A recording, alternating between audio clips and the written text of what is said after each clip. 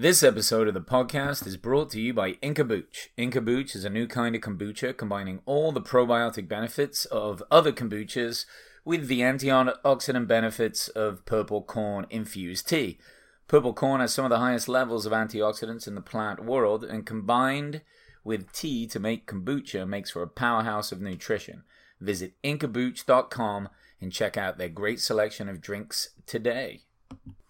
On this episode of the review, I am reviewing Joe Rogan's conversation in MMA 54 with Din Thomas. Din Thomas is a legend fighter, is retired now and does a lot of training, but a wealth of knowledge. Also has started to do commentary, and he's very good at breaking down fights and so on. So, let's get started reviewing.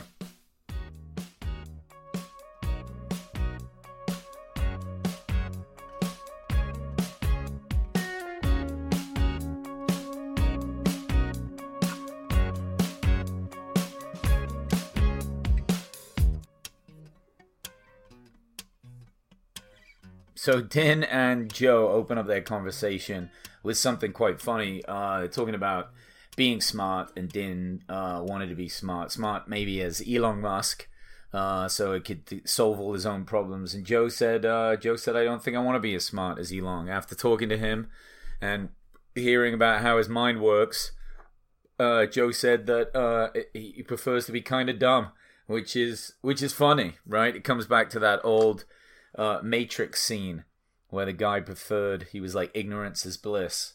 I think in some ways, I agree. I don't think I'd want to know too much. I definitely not want to be in a president's position. I think those guys, have access to way too much information. And when you're in a position to really know how the world works, I don't know, it'd be pretty scary. What do you think? It's not for me. Their conversation quickly moved into fighting, of course. That's Din Thomas's area of expertise, and the phenomenon of fighters losing their power sometimes. You see this. It doesn't happen often, and it can just be a product of age, of course, but also kind of body dynamics, like the physics of how shoulders are positioned, how punches are then thrown. They talked a little bit about Andrei Arlovski. How he's lost some power. I mean, back in the day, if you watch some of Andrei Arlovski's older fights, I mean, it was just a rocket. His right hand would put you to sleep so fast. And, Joe was talking about it today. You just don't see that happening in the same way. He doesn't throw his punches in the same way. Maybe it's due to injuries, just fatigue and age and all the rest of it, and just a readjustment. Hendricks is another example. Hendricks, before he fought GSP, was just flatlining everyone. I mean, it was unbelievable. It was so terrifying. They were like cannons on his arms. And again, it comes back and, from that fight, that was a brutal loss for him because it was so close to winning it and just was never the same. It happens. And it really is hard to watch the legends get old. We don't even need to mention the Chuck and Tito fight again. It's just really tough, They then talks a little bit about the Gustafsson fight with Jones and what's next for Gustafsson. What does he need to do training wise? What could he change to really? I mean, he's beating everyone, but he can't beat Jones and Cormier. So he's like number 3, and he's stuck behind him. And Din said, he's probably got a good camp. Add some new people into the camp. I mean, he's in Europe anyway. Din was saying they've got some really great fighters out there and really great trainers as well, and not as many fighters. Whereas here, Din was saying that you could have a training facility with 3 or 4 really good coaches, but you've got 100 guys, and basically all they can do, because they just don't have time for each person, is to kind of put everyone against each other, and whoever wins gets a fight. I mean, then people are just slugging it out, which is kind of dangerous, right? But what do you do when the resources are like that? I mean, if kids are willing to bang, put them in there, see what they're made of. It's just kind of how it goes. And Joe gives the example that it's kind of like that with comedy managers too.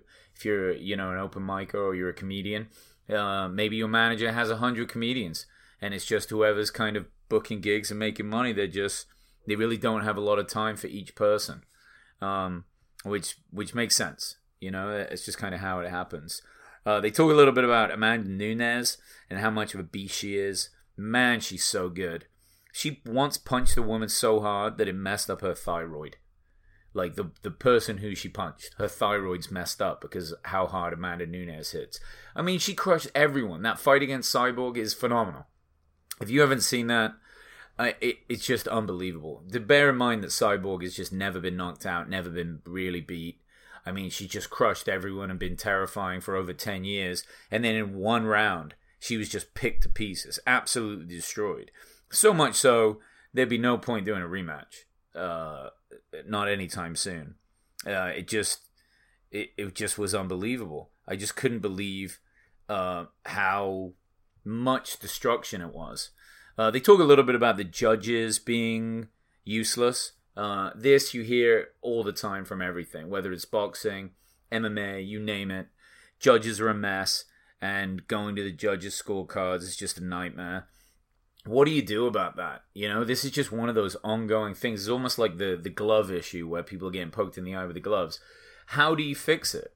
I really like an idea Joe once threw out where it was, you get a panel of like 10 guys that were all ex-fighters and trainers, and you make a real average. I think that's just a way better way. I mean, the judges at least need to know what all the moves are, and they at least need to either have coached or trained MMA. I don't think that's unreasonable. It just, you don't see that anywhere else. You don't see professors of universities that have never studied the class that they're a professor in. That wouldn't make any sense at all. So, who knows? Hopefully one day we'll get some better judges. And another thing with fighting is really the time off that fighters should take. And now Din gets into this, and he really emphasizes that it's important to get a lot of time off between fights.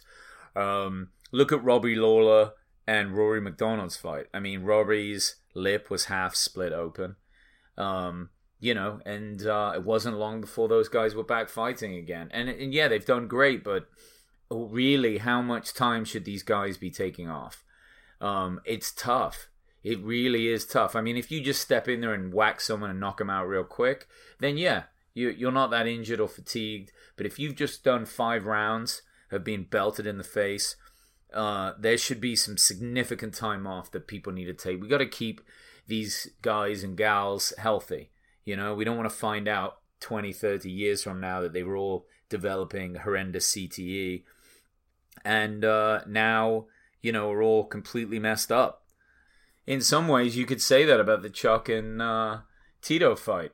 I mean, after Chuck's brutal knockouts, he was coming back and fighting fairly quickly after some of those knockouts because he wanted to get back in there. And, he's been a champ and he's a beast of a man.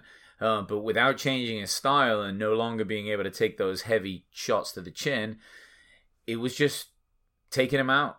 It was just smashing him, and he was getting knocked out one after another. Now he's taken a lot of time off, and he came back, and whatever was in that ring with Tito was not Chuck Liddell. I mean, it just was so painful to watch it. I feel so bad for Chuck, and I really hope he doesn't fight again.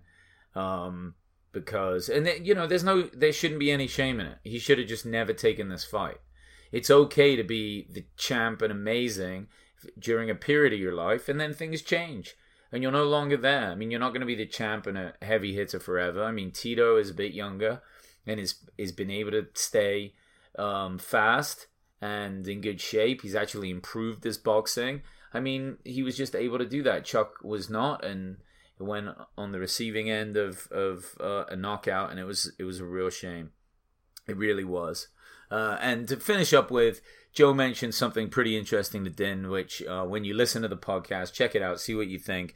They were talking about meditation and the importance of it. And it's interesting when people say meditation, you just sit there, close your eyes, and and make noises and think of nothing. Well, yeah, that's one way. But there's lots of different ways of meditating. In a sense, anytime you just sit there and reflect on something that's happening in your life, that's a meditation. And Joe said that he uses it as sort of like a self-counseling. He kind of sits there and thinks about different moments and reevaluates his position in life. And it's interesting he says that because I know he uses those float tanks quite a bit. And I like using float tanks. If you guys haven't tried them, definitely try them. They're very relaxing. But what they're good for is they're good for people that are really crap meditators.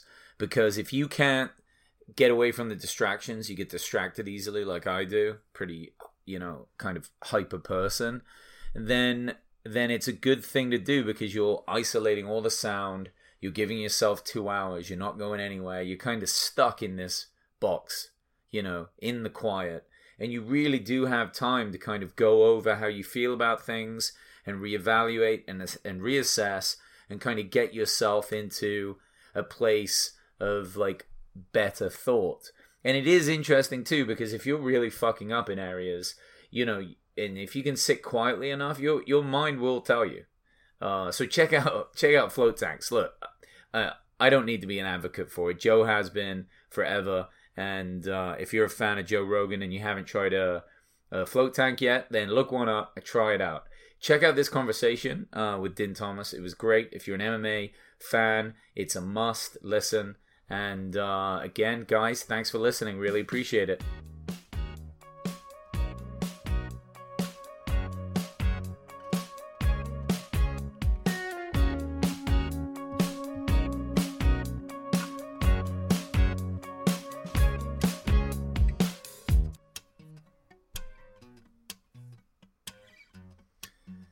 Thanks for listening, and again, this review was brought to you by Inca Booch.